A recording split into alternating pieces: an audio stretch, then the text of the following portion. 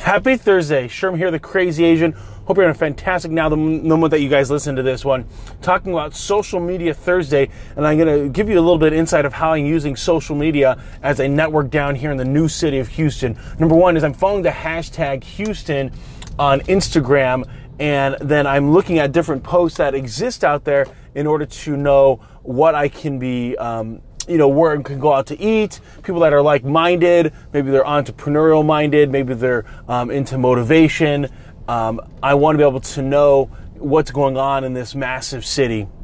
Next is on Twitter, I am following the local school district. I follow also the local news. So that way I can keep my hand on the pulse, so to speak, of what's happening in the community. And that can be, and that's been extremely helpful. The next thing is that from a Facebook perspective, connecting, letting people know that I am in Houston, and actually this was through Instagram, found out that an old buddy of mine from the old college days is actually here in Houston. Over the years, you don't keep in contact with everybody that you knew. Well, at least I didn't. I knew quite a number of people, and so it's nice to be able to connect and see how. Find out that he's actually living on the west side of Houston, actually in Katy specifically, and so we're going to be able to get together and meet up and share stories. So that's another way to be able to start building out that network. The most powerful one for me is going to be LinkedIn.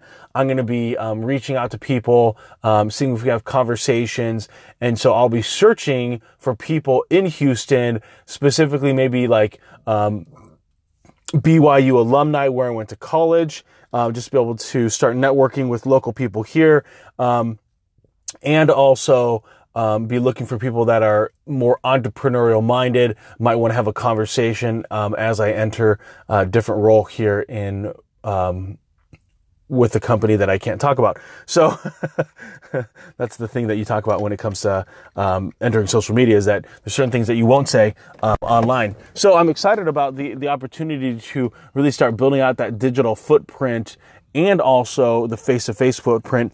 So for me, LinkedIn, Facebook, Instagram, Twitter are the ones that I'm using to be able to basically meet people in Houston.